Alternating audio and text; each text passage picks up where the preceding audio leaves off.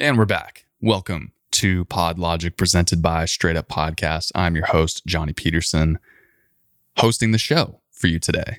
And I want to touch on it's a semi-podcast related topic. I'll do the tips first, and I'll do the 3 tips first, and then I will talk about the new kind of name, image, and likeness college athlete marketing thing. College players being able to get money now for their name, image, and likeness. And we'll do the tips first, then I'll talk about that. So, tip number 1. Technical difficulties. And I've definitely talked about this on the podcast before, but it is worth mentioning again. Technical difficulties are an unavoidable tragedy. And when I say unavoidable, I mean unavoidable. You could have the absolute just most type A to the letter, typed out in a Word document, printed out, tattooed onto your arm process for recording your podcast. And for some reason, something is going to happen. A computer is going to bite the dust. A microphone is going to just not work. An XLR cable is going to fail on you. Your mixing board, whatever. Your guest, if they're recording remotely, something is going to happen. So what do? You cannot plan for these things enough.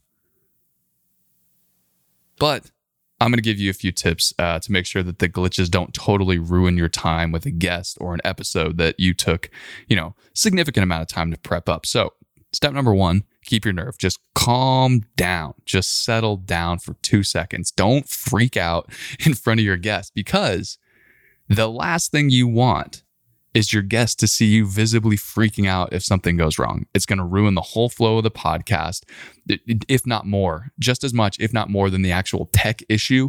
Your reaction is going to change how the rest of your conversation goes. So keep your cool, go on to plan B, have a backup plan. And this little tidbit here, specifically for remote podcasts. So if there is a poor internet connection on the guest's end, be ready to switch over to a phone call. Hey, what's your cell phone number? Send it to me, email it to me. I'm going to call you. We're going to have it hooked up. You need to have this stuff prepped beforehand, ready to go, because you don't know when it's going to happen, but it's going to happen. So, and it's vice versa. If you're recording over the phone, you need to be able to jump quickly into a Zoom, Zencastr, StreamYard room, whatever it is, to continue the conversation and make sure that everything gets recorded. You don't want to have to just stop the interview completely. That is an absolute code red, DEFCON 1. Worst case scenario is you got to reschedule the interview. That sucks, because they now have to find time in their schedule. You now have to find time in your schedule. You have to scrap everything you've done. All of the prep that you put into today's episode is gone out the window. You just want to try and salvage this as much as you can. And having a backup plan and keeping your nerve is going to be the best case scenario. So that's for remote podcasts. Let's talk about in-person podcasting for a second.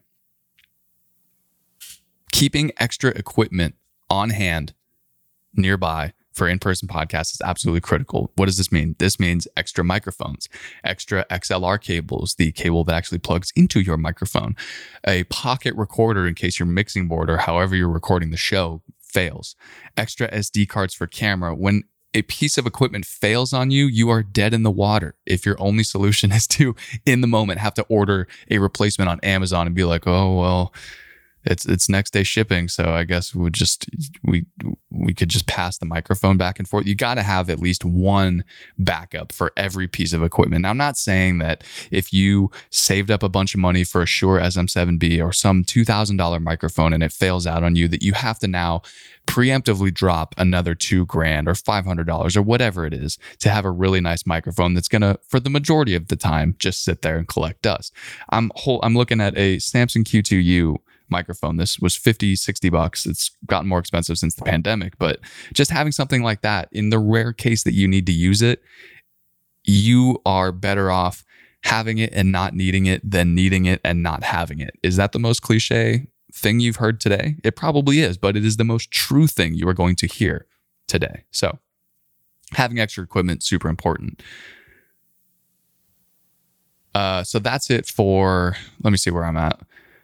That's it for technical difficulties. And this next tip kind of ties into technical difficulties. That's why I paired it together in this episode. But just check your inputs.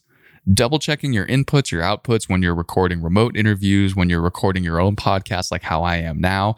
I'll tell you a quick story, because I was hoping that I would get invited on more podcasts and be asked about like, what's the worst thing that's ever happened to you from like a technical difficulty standpoint. But I'm going to tell the story here. So you are hearing this story before anybody else. This was one of the most terrifying in my young podcasting career. This was one of the worst experiences I've had. So I am 22 years old. I'm 25 now. 22 years old. I'm fresh in starting out in my podcasting career. I'm working on one show and we're doing an in-person recording. I bring this beautiful Behringer Xenix X1222 USB mixing board that I'm currently recording into. I'm carrying it around with me. This is before the studio. I'm bringing all this stuff around town to different places to record. I set everything up and I'm running everything into a little MacBook Pro that I'm recording onto Logic with. Everything's set up. Microphones sound great. The host has 2 guests on. This is a big step for me. I'm like, all right, I got to do a 3-person in-person recording. This is going to go great. Everything's set up. I've checked everything. I did not check the inputs on my MacBook. Normally, the input says Xenix 1222 USB. That's where all the podcast audio will go right into the recording software. Record it, edit it later. No. What did it actually say? It said internal computer microphone. So I'm sitting on the other side of the room with my laptop, taking notes, doing my thing.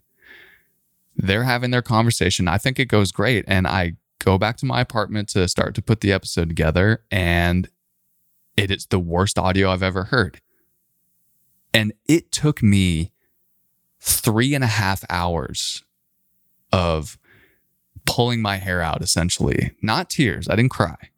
I'm a big boy. I didn't cry. But it was pretty devastating, because that was the first kind of big fuck up that I had done in my podcasting career. And it in the presence of a client, no less. And now having to go back to that person and tell them, hey, I fucked up. You did a great job of scheduling 3 people together that are probably pretty hard to schedule together to get an hour and a half of their time, to have them come over to whatever studio we were using at the time to record. And you put all your trust in me to make sure that this was going to go smoothly. So all you have to do is just sit down and start talking to these people. And I fucked it up and we have to trash this episode. We have to put it in the garbage bin.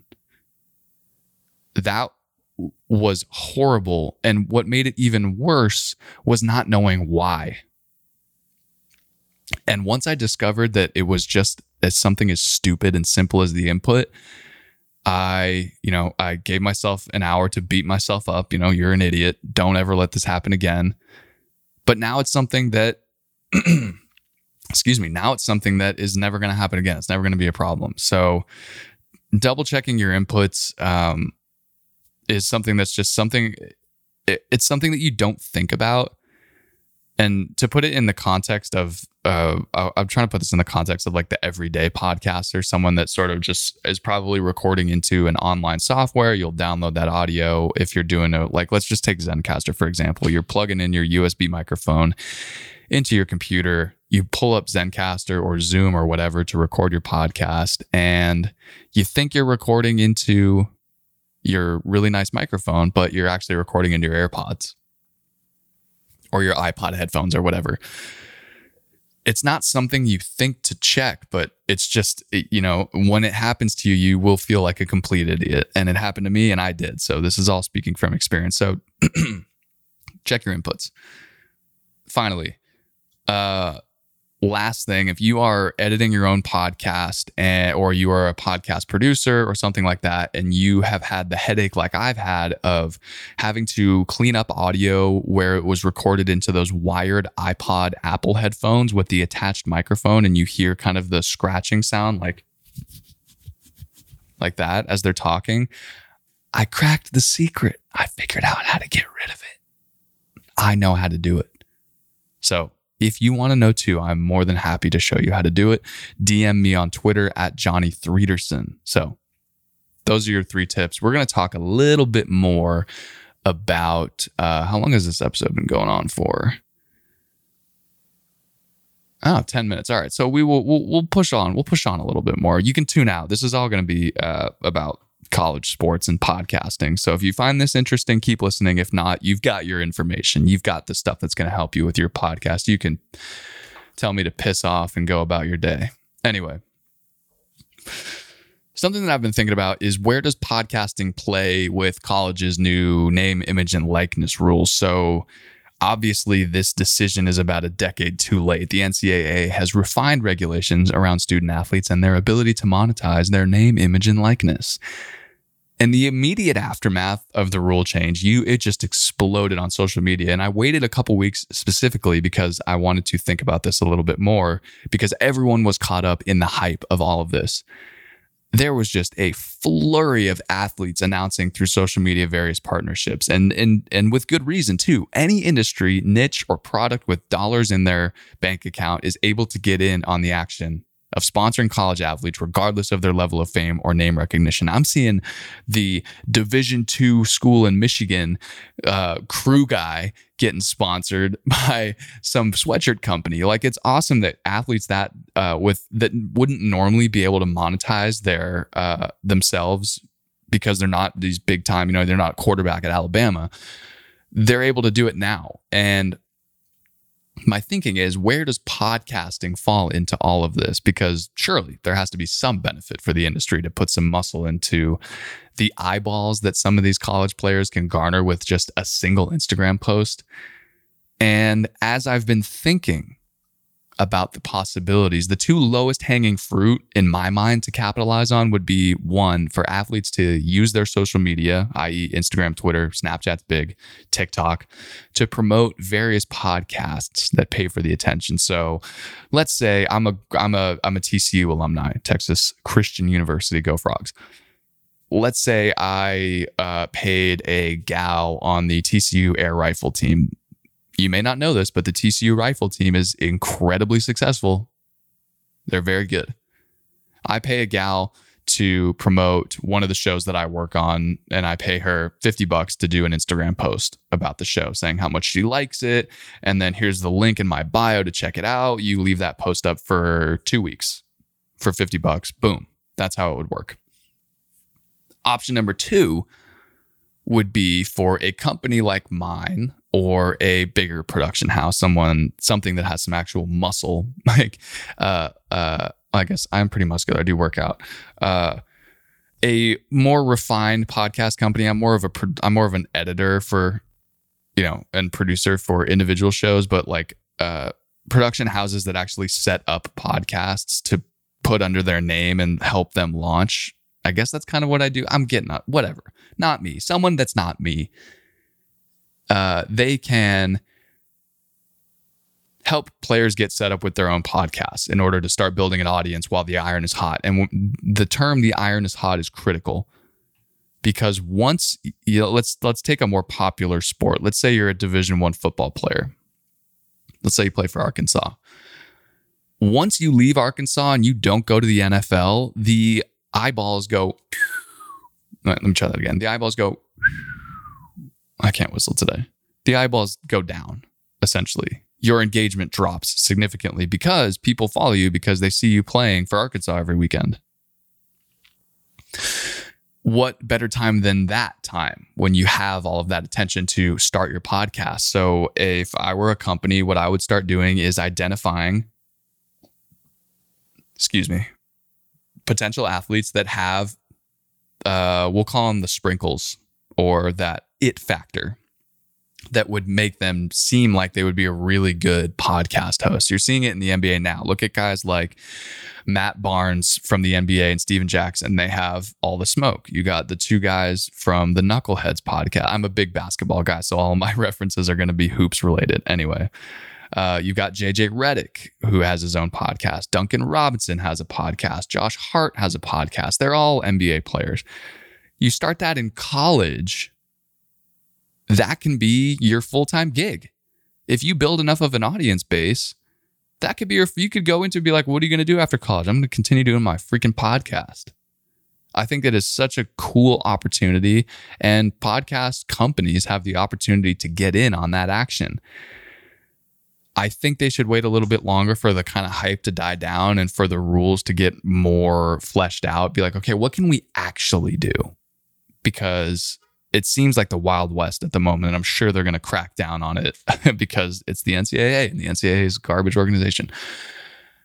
Anyway, there are some downsides to this. The major downside into sinking a lot of money into a student athlete is that the pool of available slots shrinks incredibly when you go from the collegiate level into professional athletes. So as the investor into the athlete, you have to be thinking, are we investing in a kid because we think he has the future to go pro? Do we want to capitalize on advertising to a college student market? Does this athlete have a future in broadcasting, like I just talked about, and has incredible potential for podcasting? Those are all questions that you would need to think about because, again, you are spending your hard-earned money on something that has to have an ROI. And you don't know what that's going to be until you see what the market is going. Oh, God, that sentence went nowhere. You are going to have to think about it critically. And I guess the best way to do that is to just see what other companies are doing. Monkey see, monkey do, monkey throw poo all over you. Anyway, that's my rambling on college, athletics, and podcasting. I'm going to be fleshing it out as the newsletter goes on because I think it's a really interesting topic that I want to write about. So you can check out the link to the newsletter in the episode description if you want to follow along that mini saga. Anyway, thanks so much for tuning in. I greatly appreciate it. I hope you have a wonderful rest of your week, an even better weekend, and I'll see you on Monday for the newsletter and hopefully Wednesday for the podcast.